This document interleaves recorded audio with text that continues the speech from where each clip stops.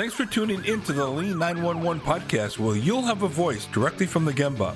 I will rely on my 3 decades of Lean successes as well as my failures to answer your most challenging questions regarding your Lean transformation. I'm your host, Mark DeLuzio, President and CEO of Lean Horizons Consulting and the Principal Architect of the Danaher Business System. Looking forward to your questions. Now, let's go to the Gemba. Well, welcome to the Lean 911 podcast. I'm Mark DeLuzio, President and CEO of Lean Horizons Consulting.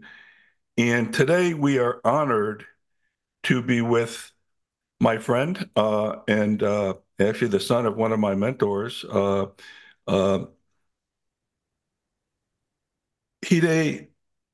Oba. Hide Oba is the son of Hajime Oba. This is episode 30, by the way. In episode 30, we're going to talk a little bit about your father, Hajime Oba. I've met him back in the 90s when I was developing the Danaher Business System, and he helped us do that. He weighed in on quite a bit of thought capital at our flagship company at the time, Jake Break. And I'll tell a little bit more about that story as we go through. But Hide, you are the senior consultant with H&M Operations Management Consulting Company, and you are currently based in New York City.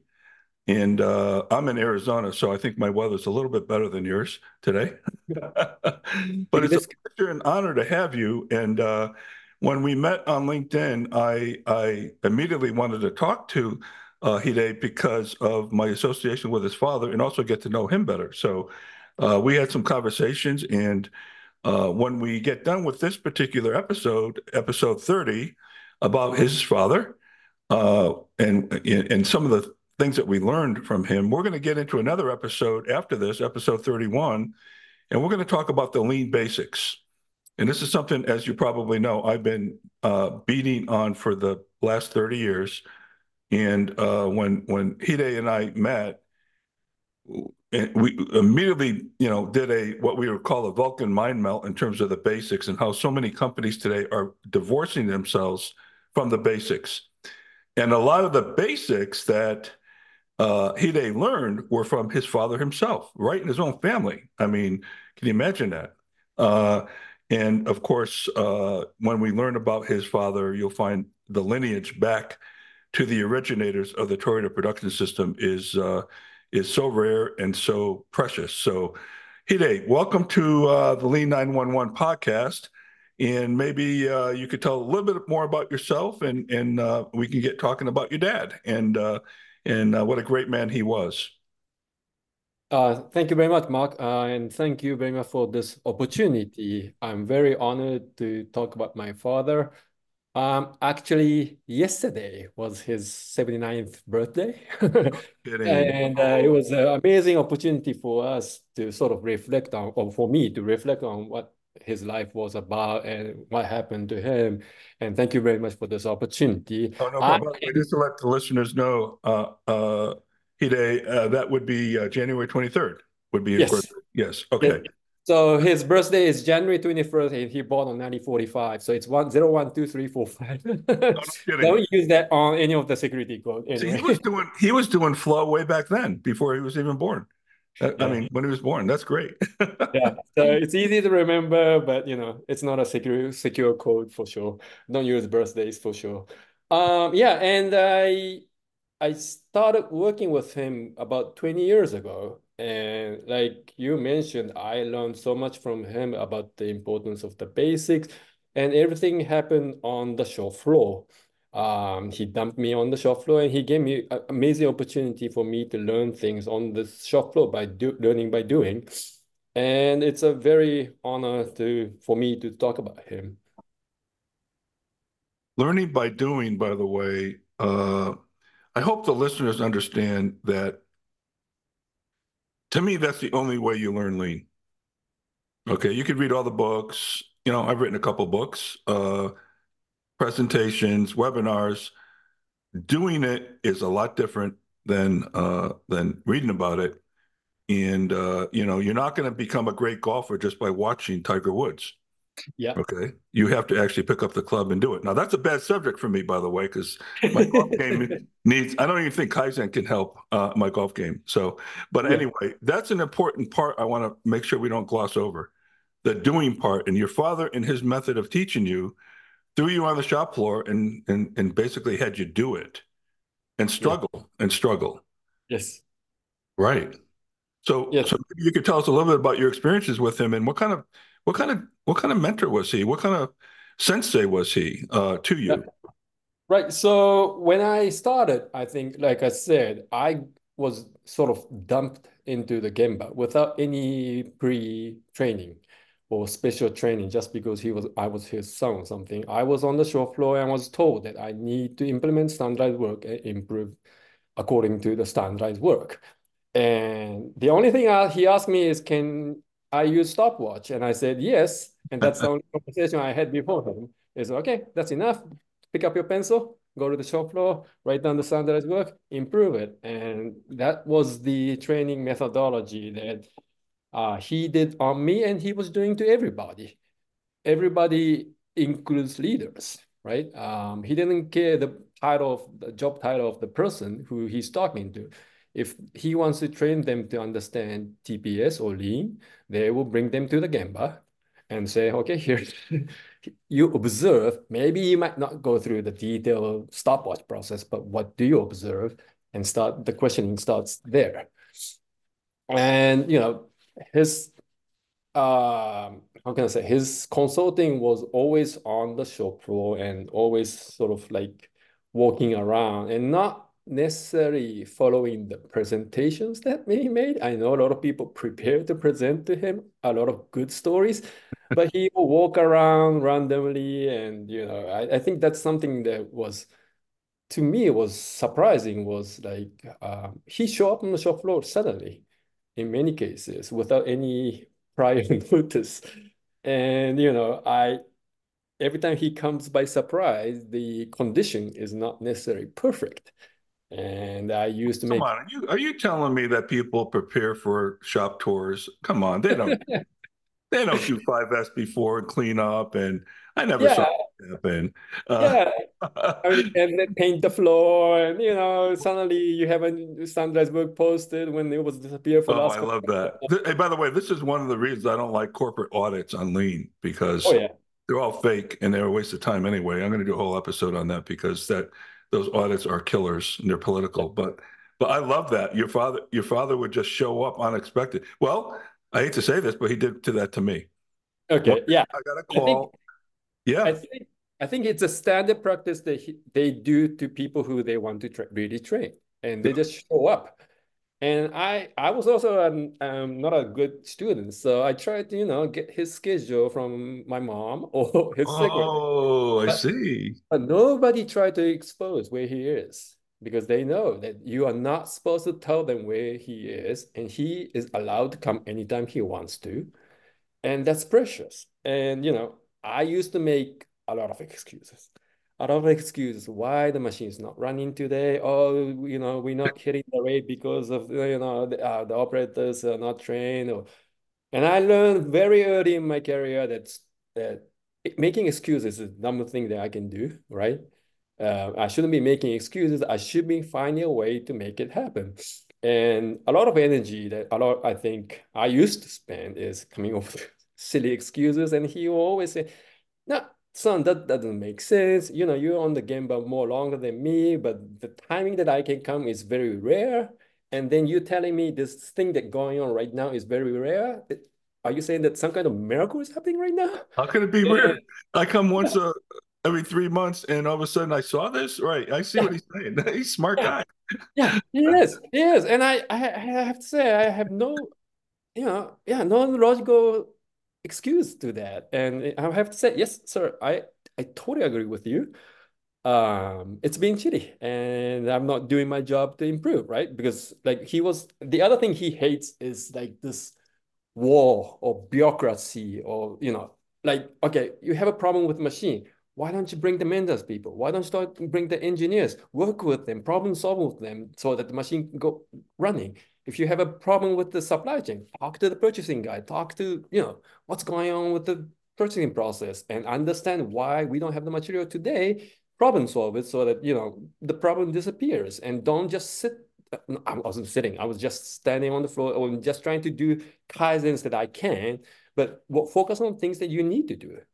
And that was very eye-opener, and he didn't care any, how can I say, organizational walls to make the shop floor better, the That's gemba great. better, That's right? great.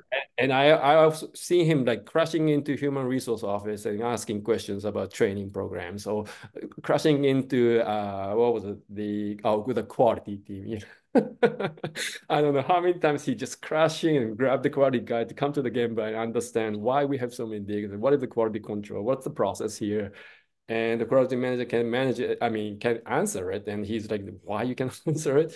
This is your responsibility, right? It's your It's not job. like, Yeah. Yeah. yeah, this is not your job, is not looking at data and making fancy presentation. You're here on the shop floor controlling quality. What are you supposed to be doing?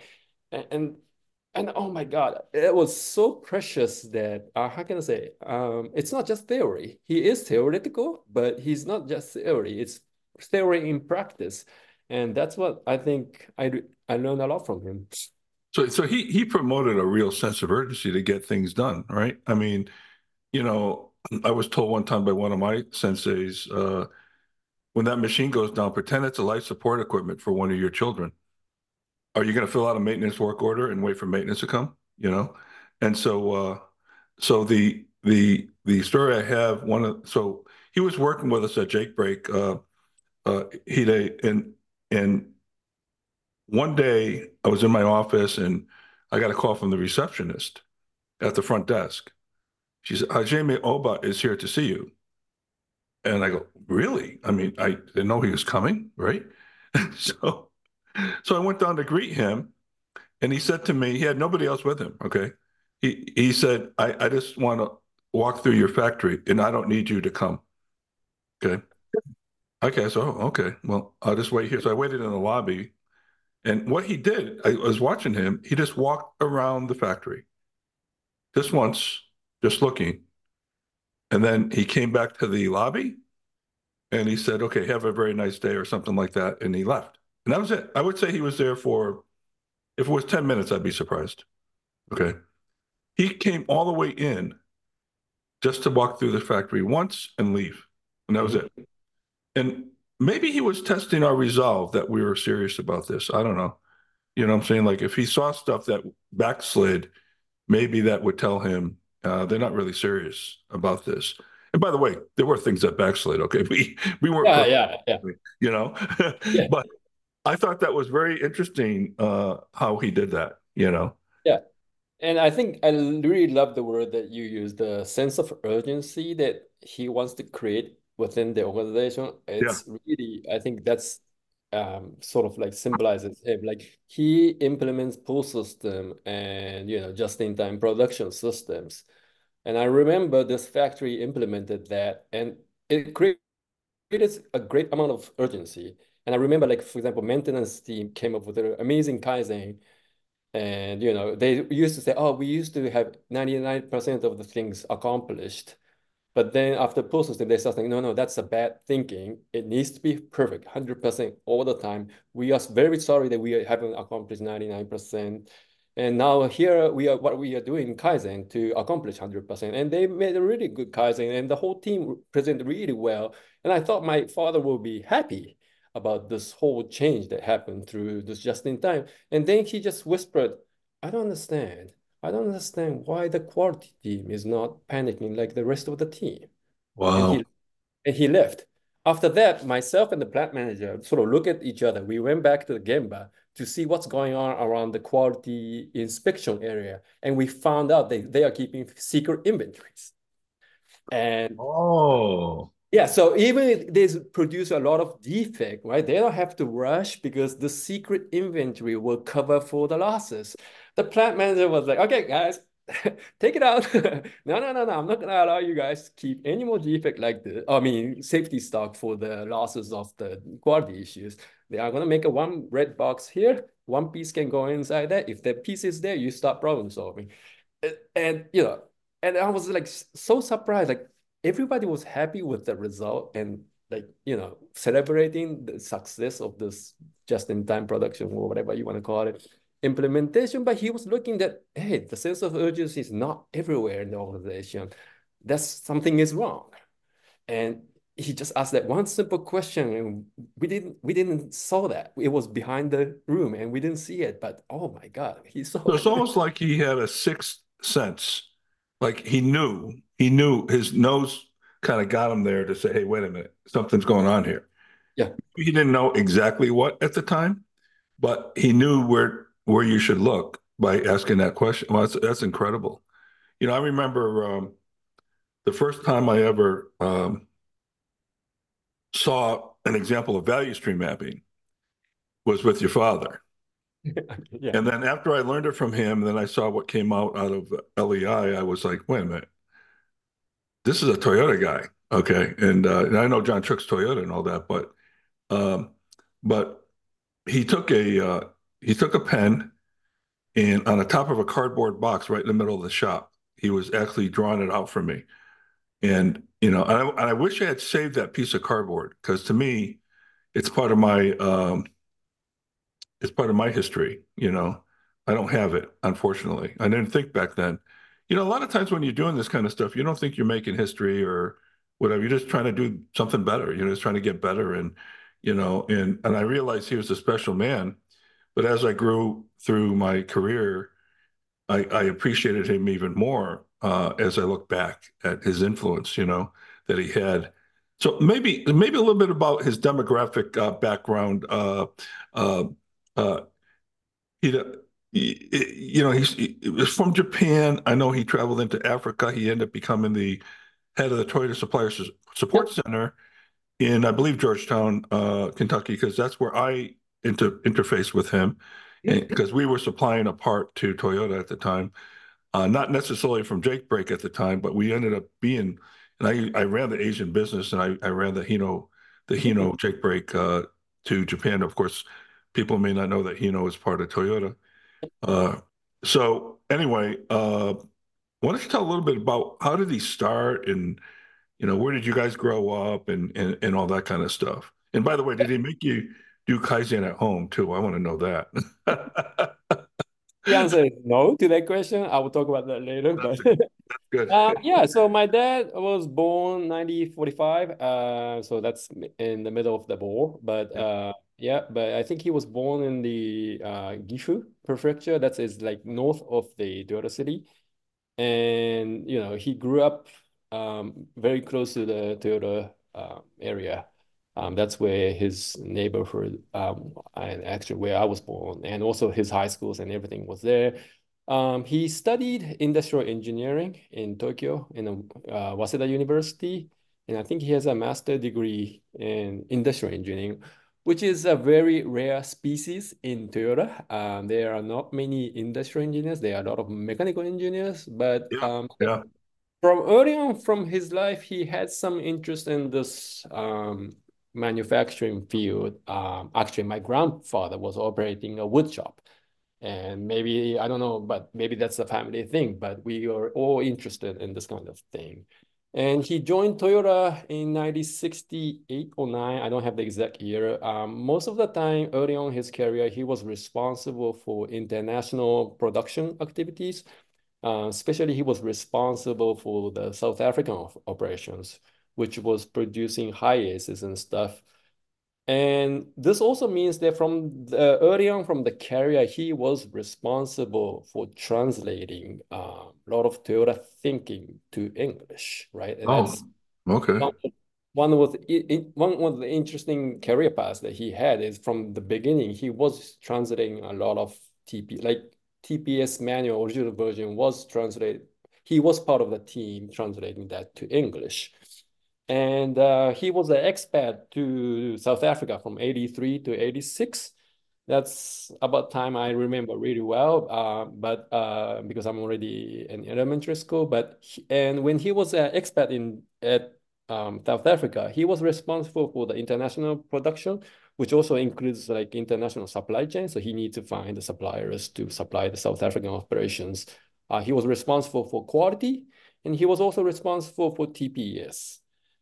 And if I understand correctly, he did well, I guess. And that's why the TPS picked him. And one interesting episode that I can share is that 20 years after 1986, we went back to South Africa. And he said, since we are in South Africa, let's visit the Toyota factory. And myself and my brother is practicing TPS, and he have two more boys. So four of us, and other ones don't do TPS, but they are interested. So we say, okay, let's go as a family trip. And there was like old folks coming out to say, oh, Basan, oh, his nickname was Daisan. So Daisan, nice to see you. I can't believe Oh, you're no back. kidding. Yeah. Yeah. And when we walked on the floor, he saw that, people are doing Kaizen report and activity was going on, but he started challenging those Japanese managers, like, why you guys are standing in front and not letting the locals sort of discuss and, try to come up with ideas. It's like, Ah, okay. the Japanese is always criticizing the locals. And he was challenging a lot of Japanese people in the factory. Maybe I shouldn't say too much about that because he thinks and that's one of his philosophy is we need to co-learn. We never consult, we never teach. He might be asking question based on TPS thinking, but there's always something that you can learn from the locals that we should learn more about. Sure. And he should be open-minded. So there's this partnership is he wants to see on the shop floor, not necessarily the boss and the some subordinate sort of reporting the activity. There should be people thinking together. And that was something I felt a little bit interesting because it was his unique capability why he was able to transfer TPS in non-Japanese environment. He was sort of trying to create this co-learning environment more often than I'm the teacher, you the student kind of relationship. And he was always trying to make us think for sure. Hey, So do you think trying to make an analogy here, when you talked about your experience with the quality manager having extra inventory, okay, because of defects, there's an extra layer of waste in there, right? mhm. Do you think that that's the same concept with these middle managers not allowing the people who really know the work, the operators, to talk? In other words, it's a level of interference, a level of waste. I'm not saying it's total waste, but you know, are you hiding like the quality person was hiding defects? What are we hiding from your father in this case by not being able to talk to the operators? You see what I'm saying? The analogy I'm trying to make, you know? Yeah, and that's why I think it's important for the shop floor people to take I think Akio Toyota recently said return the sovereignty of to the shop floor. They Yeah, should own it. They yeah. should speak up Hmm. and they should problem solve it, right? That's our responsibility. It's not like, oh, we have a problem and leave. We have a responsibility to fix it too and participate in that process. And creating that kind of environment is more important. It's a responsibility of the manager. I think that's what he was trying to coach me is you don't have to criticize someone for not problem solving. It's our responsibility to provide that opportunity for people to think. And obviously, the tricky part is we are also responsible for the results. So you got to ask the question so that people will think the right way, right? You Right. can, yeah, you can say if people start saying, "Oh, we need to keep the safety inventory," the same reaction as a manager, then there's no value to it. You got to ask the question, and I So think that's your father then, and I remember this of him, was the used the Socratic method where by asking these questions, the learning is so deep. Where if he just told you the answer, I'm sure he knew a lot of the answers. And it's hard for American managers today to hold back and not give their opinion of how things should be done. Even though they might be 5,000 miles away from the problem or 5 levels up, they try to give you the answer. And your father was trying to force people to think, which is not something we normally do, especially in America. In America, we say we do, but we don't really force, no, force is the wrong word. provide the environment and framework for people to think, right? To be honest, I think if I remember what my father was saying, that's foreign in Japan too. Oh, okay. And I think it's the small group inside, I would say Mr. Cho, Fujio Cho, the former president of TMK.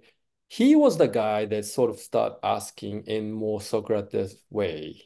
Like Ono's way was more sort of Zen, I would say, like stand there in the circle, right? Yeah. There's no Yeah. question. You just stand there and hopefully through observation, which I'm not saying it's a wrong methodology, but if for a beginner, it takes a lot of time, right? And you might not get to the right conclusion faster.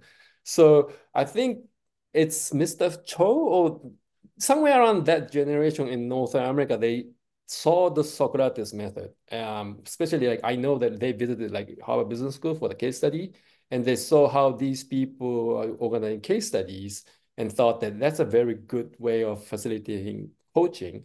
Yeah. And Yeah. how can we do that on Gemba was one of the questions that my dad was always asking. And you know, my dad was working a lot with Dr. Ken Boeing, who wrote the Decoding Toyota DNA article. Yes. And I'm friends And with Steven Spear, by the way. We can oh, with each other. Yeah. yeah, Collaborate. We yeah, collaborate. Yeah. and I also meet with Steve, and you know, through the exchange of thought, my dad and people of Toyota was looking at them as like, oh wow, that's an interesting way of asking questions and you know facilitating the case study discussions. If we can do that on the shop floor, this will become such a powerful coaching method. And I think that's the change that happened somewhere around. Like I said, it's a co-learning, right? Toyota just didn't bring TPS to United States. They learned something and they upgrading the Oh, TPS. sure. And I think that's the part that was a significant upgrade. And I, fortunate enough, I was on, right, my dad was on the frontier of that change, and that's why he tried the techniques to us. And that's why I thought that like some of the Japanese old school guys, I don't want to say too much, but it's a little bit, you know, violent, or they might rush to the answer really quick. Then Directive. we stop Yeah. thinking about it, right? We just wait for the boss to give me the answer. Oh yeah, they're gonna be angry and noisy, but yeah, if you wait, you know, that thunderstorm goes through, you will get the answer to it.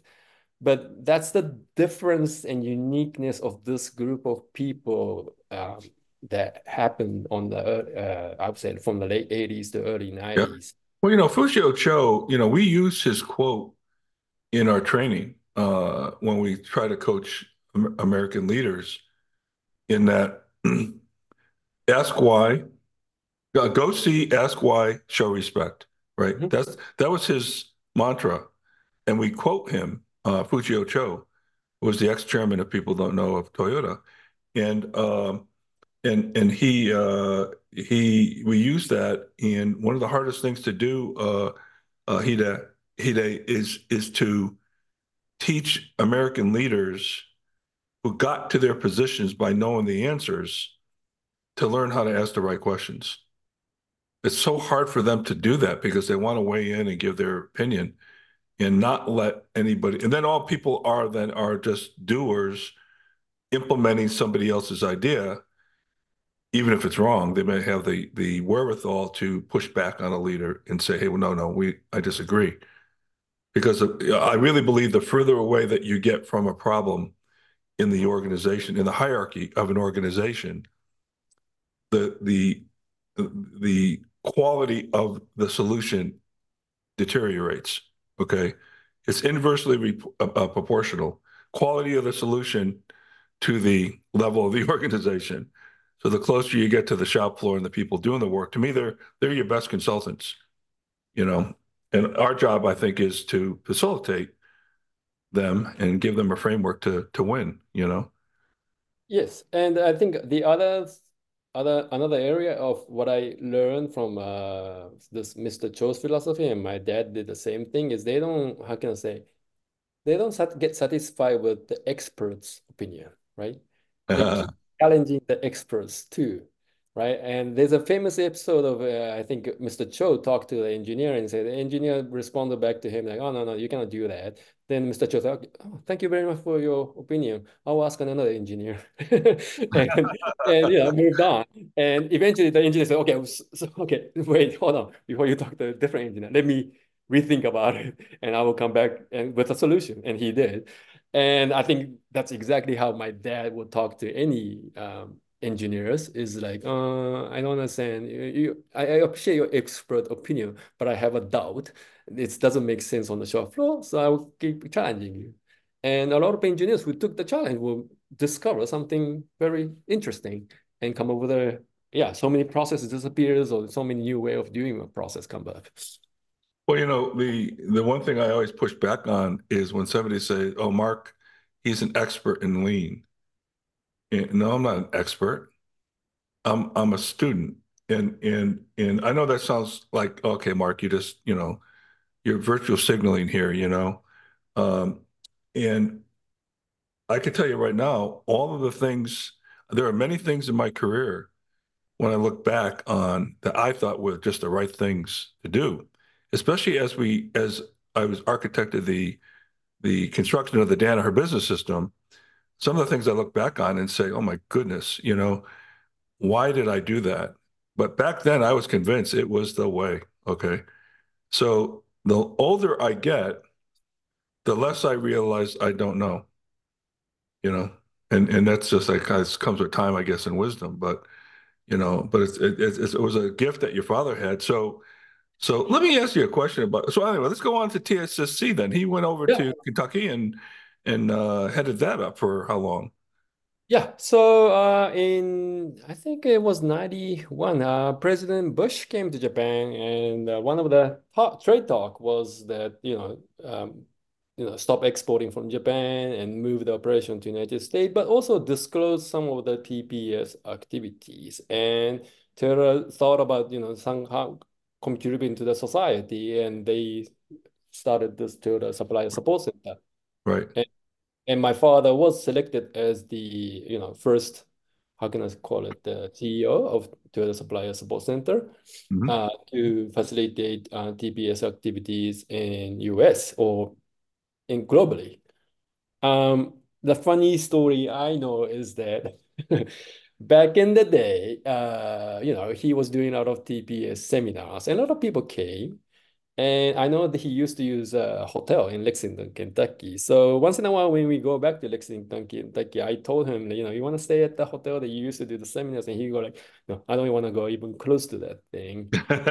And I started asking him why, and he started talking about because the back in those early 90s, right, the biggest complaint from the people who attended the seminar was they don't have enough red wines. Red wine. Yeah. And the hotels, whatever, was not good and stuff like that. So, it's completely different climate than today. I mean, right now, I think lean and TPS is getting some amount of respects. But back then, there was some people who didn't care about that thing. They come into the seminars because they can have a free vacation or whatever Oh and drink boy. wine. Now, having said that, there were a lot of people just like you who were interested in his work, and they Hmm. were very, I would say 50-50, or if there's 10 bad guys, there's 10 good guys. And eventually a lot of people start contacting him, and they start asking for more consultants in the shop floor. And that's where I think he started working with a lot of American companies, mainly with the business owners to implement TPS. I know that Summit Polymers, Herman Miller's, Hickory Chair, those, I mean, a lot of other places, Viking Range, a lot of owners worked with him. And he also worked with like people like Paul O'Neill, back the former president of Alcoa. And also he was the Secretary of State, right? And he started the hospital activity in Pittsburgh to implement TPS activity in hospital. And my dad was also involved with them too. Okay. So he started to get a lot of people that is serious about, and started shifting away from sort of like doing seminars to shop floor consulting activities. And that's about time when I joined him. Well, I would say I worked with him in the early 90s, okay? And maybe 92, maybe 93, or maybe in that area. And I did, by the way, if it was always at the same hotel, then I did go to that hotel because I went to one of his seminars with George Konensaker, who I worked for at the time. And I remember one of the things in the seminar was kind of this burns in my mind. We got into a discussion about Pokeyoke and Jidoka, and I'd known the difference, uh, and I put up my hand and I said, no, the difference between a Pokeyoke and a Jidoka is such and such, right? And I remember your father looked at me and he just shook his head like this, okay? And I was like honored that he did that, because he acknowledged me, and for somebody like that to acknowledge me was, and I was young then, and back then we all thought we knew everything. When you're young, you think you know everything, but in this case, I was right, and I remember him shaking his head in approval, of explaining that, and I'll remember that forever, and but so I had the opportunity, I think, to work with him in that regard, the seminar type of, and also on the shop floor as well. So, that was, and he had two people that worked with him that came in to help us. I remember one lady name was Rachel, and I can't remember the other guy's name, but so for some reason I remember her name, and they were very good, and they helped us, and they were focused on a component area. So Mhm. we had housings and housing lines, one piece flow, U-shaped, and all that, standard work, the whole thing. But the components area they really wanted to focus on because I think they saw that was the heart and soul of our business. If we didn't get that one right, then none of the other parts of the company worked, right? And they spent a lot of time there in doing a lot of data analysis and understanding, machine cycle times and setup times and things like that. So anyway, it was the level of scrutiny and detail that they went into was far greater than we ever did. And it's a detailed game. It really is, but it was quite an experience for me. So Yeah. And I think how can I say, he wants to pay attention to the detail, not necessarily the data, yeah, right? yeah, It does, I mean, paying attention to detail doesn't mean generating more data and analyzing the data itself. It's about more about the fact of, what's cycle time for this particular component, what's the differences, and yeah, yeah. yeah. I think he had people to do that for him, because Right, right. he really held our feet to the fire on the principles, Yeah. and making sure that we're pure there, because you're right, data by itself means nothing, you know. So let's kind of shift a little bit over to him as a person, So, I know a lot of the Japanese consultants that I worked with, primarily with Shingijutsu, and they were our mentors, and we think very highly of them. But they were tough on us. They were tough on us. But they did use the Socratic method quite often, which was frustrating. But I still remember the lessons learned from them because of that. If they had told me the answer on Monday, I would have forgotten it by now. But on Thursday night at 2 a.m. in the morning, when I wake up in a cold sweat with the answer, finally hit me, right? Those lessons you keep forever, right? And I knew they knew the answer, but they wanted me to figure it out. But your father, so was he when he was with you in business versus like your father at home? Was he different? What was his personality like? Did he make you 5S your room? You know, No, it's very different. I would say I 5S his room. oh, you, Yeah, his room was such a mess, and he has so many stuff, oh, paper, that's and funny. notes from all kind of sources. It was so valuable that I did 5S, and I still keep them. And I think I keep the database of his office, and I have better knowledge of what's going on inside his office than Oh, he that's do. funny. Yeah. And there are a lot of good materials there, so I don't want to throw away, and I understand the Sure. value. Yeah. Sure. Do you ever So think that yeah, he kept it that way for you as a test for you? I know he tried to clean it, but he didn't. I don't know. I think it's a good lesson for me. I mean, I'm learning as I organize, right? There's a lot of document. I think I saw one of the Danaher book, by the way, in the library. He Oh, you gave me. did? Yeah, I think so. And yeah, but I can go through and understand these contents. But now I went through shop floor with him. I understand what those document means, right? Like, Sometimes the doctor makes the worst patient, you know? yeah, yeah, yeah. So regarding the personal side, yeah, I don't think he was a good. Now, I remember him as on the shop floor. He wasn't really one to get angry or, he was very economical in his words. What he said though was very powerful, right?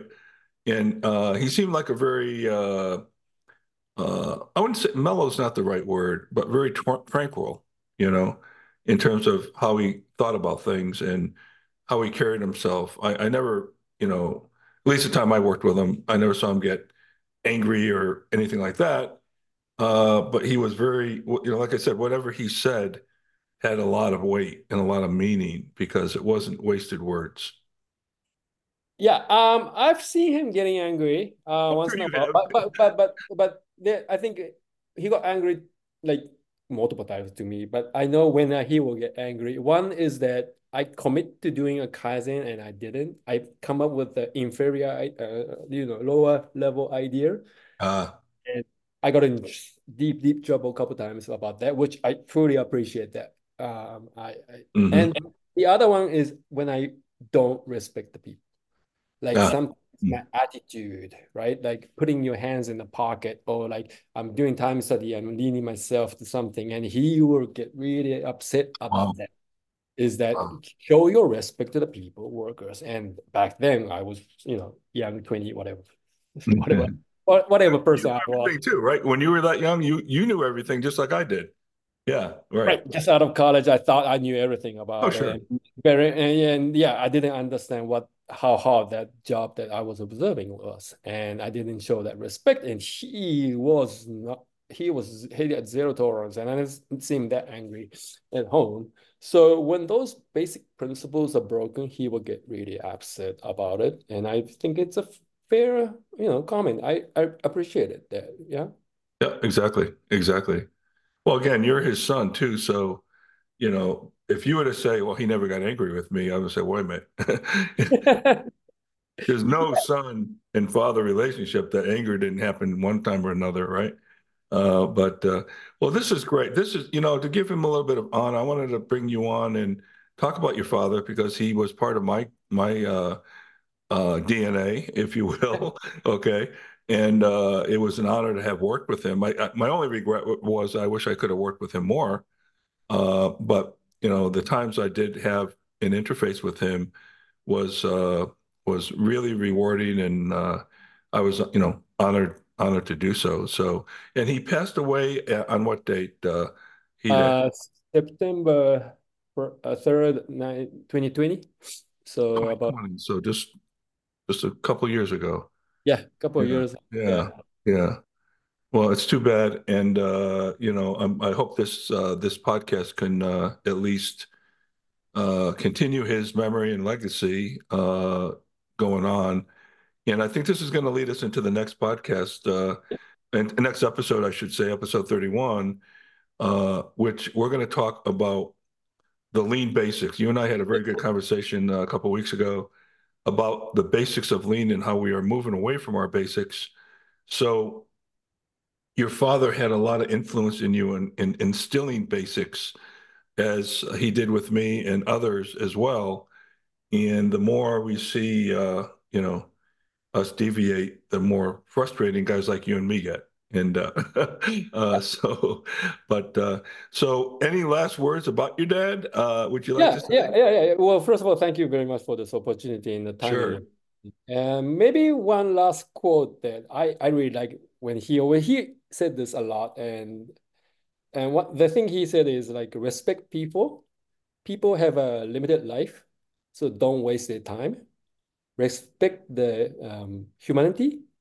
We have unlimited humanity, and we always do Kaizen to sort of develop and deploy this humanity.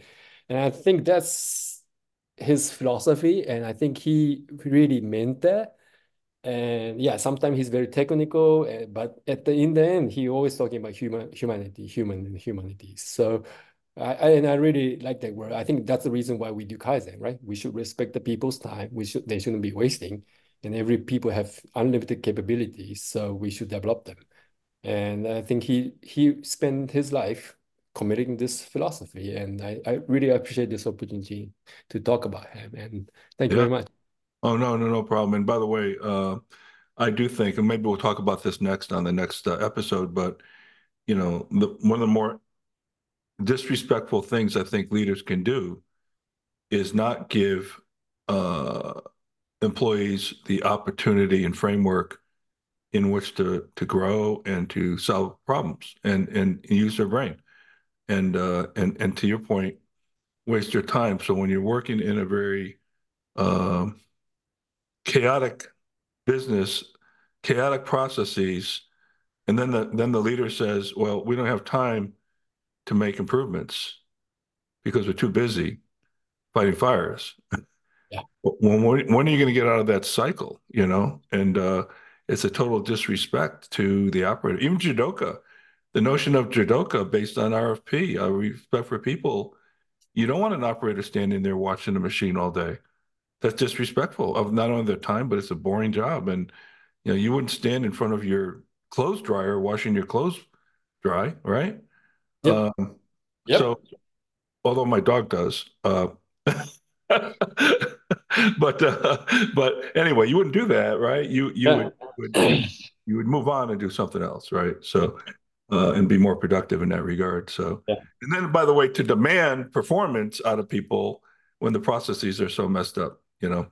But anyway, we'll talk more about that on the next episode. So, Hajime Oba is who we're talking about, and he was an influence on me, and I'm sure countless others, including um, Hide. I'm Yes. sure he was a definite influence on you. And Yes. again, Hide, you are a senior consultant with H&M Operations Management out of New York City. And is that Yes. your website, hmoperationsmanagement.com? Yes, sir. Okay, Yes. that's the website, hmoperationsmanagement.com. If you want real pure lean as it was designed to be, uh, uh, Hide is a guy you need to call because I mean he's got the lineage right back to TPS, and how can you get better than that? Unless we can somehow resurrect Tashiano, I don't think we could do that. Or your Yeah. dad.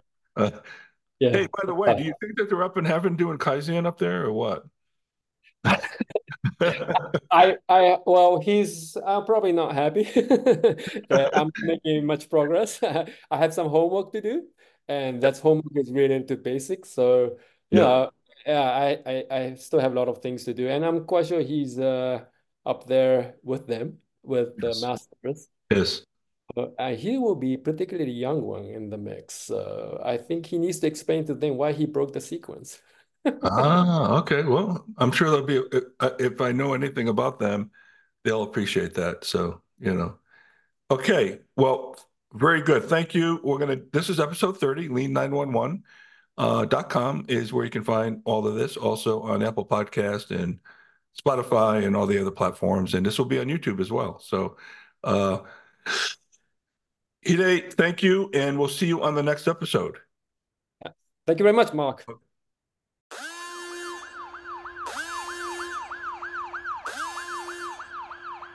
Thanks for listening to the Lean 911 podcast. I'll be happy to address your questions or feedback on future episodes. Email me at mark@lean911.com. You can check out our other episodes by visiting our website at lean911.com, our YouTube channel, wherever you listen to podcasts. This is your host, Mark DeLuzio. Thanks for listening.